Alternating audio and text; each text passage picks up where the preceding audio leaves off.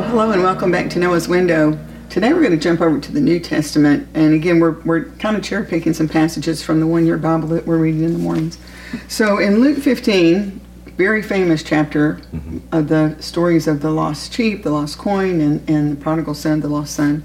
I kind of wanted to zero in on the lost sheep, and let's just read. It's in, again, Luke chapter 15. And kind of leading up to this, one of the reasons that this story even happens is because you have this contrast with Jesus in his ministry, because he's associating with tax collectors. I mean, Matthew was a tax collector. He called to be a disciple. And the Pharisees are just so self-righteous that they're really... so you have this tension. If you read through the Gospels, you're constantly seeing the Pharisees attacking Jesus because he doesn't fit into their self-righteous world. And I think Jesus is kind of addressing this here, because he says in 15:1, tax collectors and other notorious sinners often came to listen to Jesus teach. This made the Pharisees and teachers of religious law complain that he was associating with such sinful people, even eating with them. So Jesus told them this story. If a man has 100 sheep and one of them gets lost, what will he do? Won't he leave the 99 others in the wilderness and go to search for the one that is lost until he finds it? And when he's found it, he will joyfully carry it home on his shoulders. When he arrives, he will call together his friends and neighbors, saying, "Rejoice with me, because I found my lost sheep." In the same way, there is more joy in heaven over one lost sinner who repents and returns to God than over 99 others who are righteous and haven't strayed away. Yeah. I think this is so important for us today, because there are so many around us who are lost sheep who need to be found.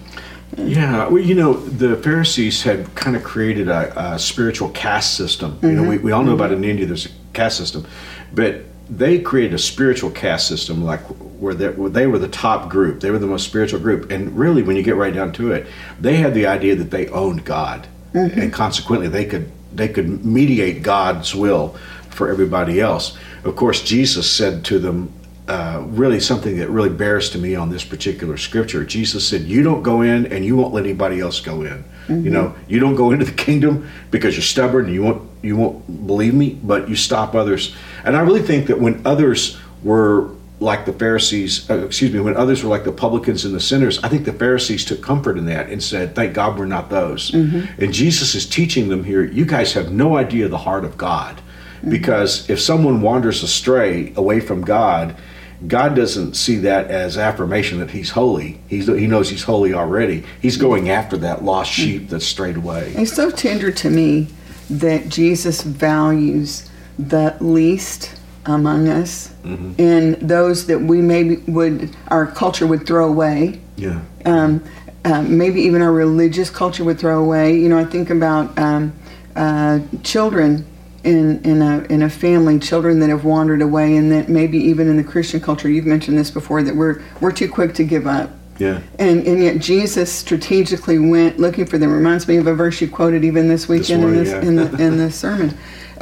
So if Jesus values the wayward and the lost so greatly, then we should as well. Yeah. And we shouldn't discount those. I know you've done a lot of study on sheep in the New Testament, and then also in the 23rd Psalm.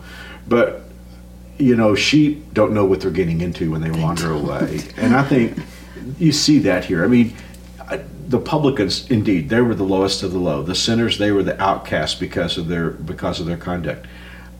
I've said this for years. I don't think someone gets up in the morning when they're young and say, I think I'll just go out and blow up my life and become a tax collector. I mean, I don't mean today, that's a different context. But I mean, in Jesus' day, I don't think people get up in the morning and say, I think I'll just go out and become a prostitute and let people use me.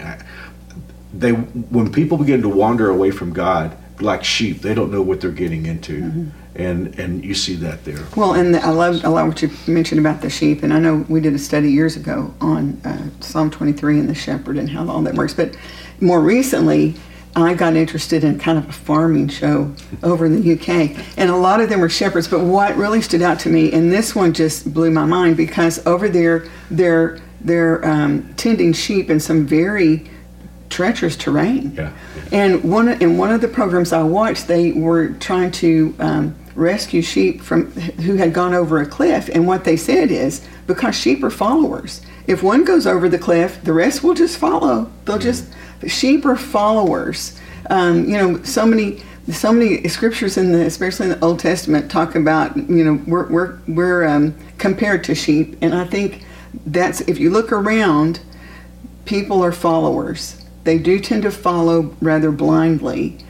With the flock, with the herd, they'll just go wherever everybody else is going. They're going to go, even if it's over a cliff. When we were kids, what was that saying we always heard our parents say? Yeah. If everybody was jumping off a cliff, would you jump off too? I don't hear that anymore, because I think the answer would probably be yes. Maybe yes, yeah. if it was being filmed on a camera. That's right.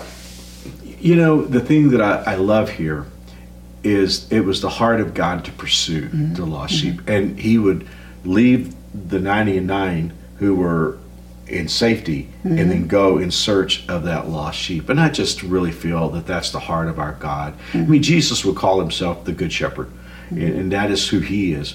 But I think there's so many of us who are part of Noah's Window today, and many of us are with God today. We're close. We love the Lord. He loves us. We're in church. But there was a time when we might not have been there, and we felt God pursuing us. And I think we just need to remember how valuable God makes that lost sheep. And if the lost sheep is valuable to Him, the lost sheep should be valuable to us. In fact, that's really why we're here. Yeah, exactly. We're part of God's mission to rescue the lost sheep. The thing that kind of stands out to me when I read this story is the Pharisees didn't know it, but they were lost sheep too. Why? Isn't that ironic? They thought they were fine. But they were more lost than these publicans and sinners who were coming to Jesus. I mean, they were complaining because Jesus had found them. They were there in the sheepfold with Jesus, and they were whining about that, and they don't understand that they're lost and actually the wilderness. I've been studying the Gospels a lot because of the book by book class, but one of the things that stands out to me, because we tend to put people in a kind of a group, and the Pharisees, of course, are listed several times as going after Jesus, but we also know there were several Pharisees that went against the flow, and they actually became followers. Well, I think people, if you were living the Pharisee life the way we see it in the times of Jesus, I think there were people that could have gotten into that for the right reasons. I mean, the Pharisees believed when they were formed as a group, like 300 years before Jesus or so. They believed the Bible was the Word of God. They believed in miracles. They started out really, really well.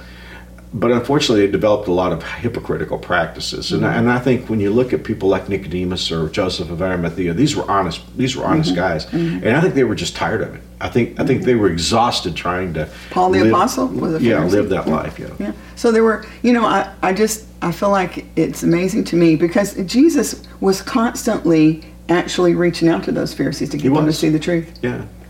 Yeah, I mean, I think when he cried over Jerusalem and said, "How often would I have gathered you to me, but you wouldn't? You were stubbornly refusing me." I think he probably was thinking about some of the Pharisees. And to your point, there were Pharisees who became believers, and their lives were transformed and changed. So no matter where we are in the religious strata, Jesus still loves us, and He values, and He's reaching out to rescue us from wherever we are that's away from Him. I know Jonathan taught on this in his series Desperado. I would just encourage you to read Luke 15, the first part, because there are three lost items, and ultimately a person. There was the lost sheep, and there was the lost coin that was part of the woman's dowry, and then there was the lost son, and that was a person. And so in three different vignettes, Jesus shows different aspects of how God pursues us to draw us back to Himself. I love that. I love that we have a God that loves us that much. I do too. Yes, and doesn't give up. He doesn't give up. He keeps pursuing the rebel to bring him home.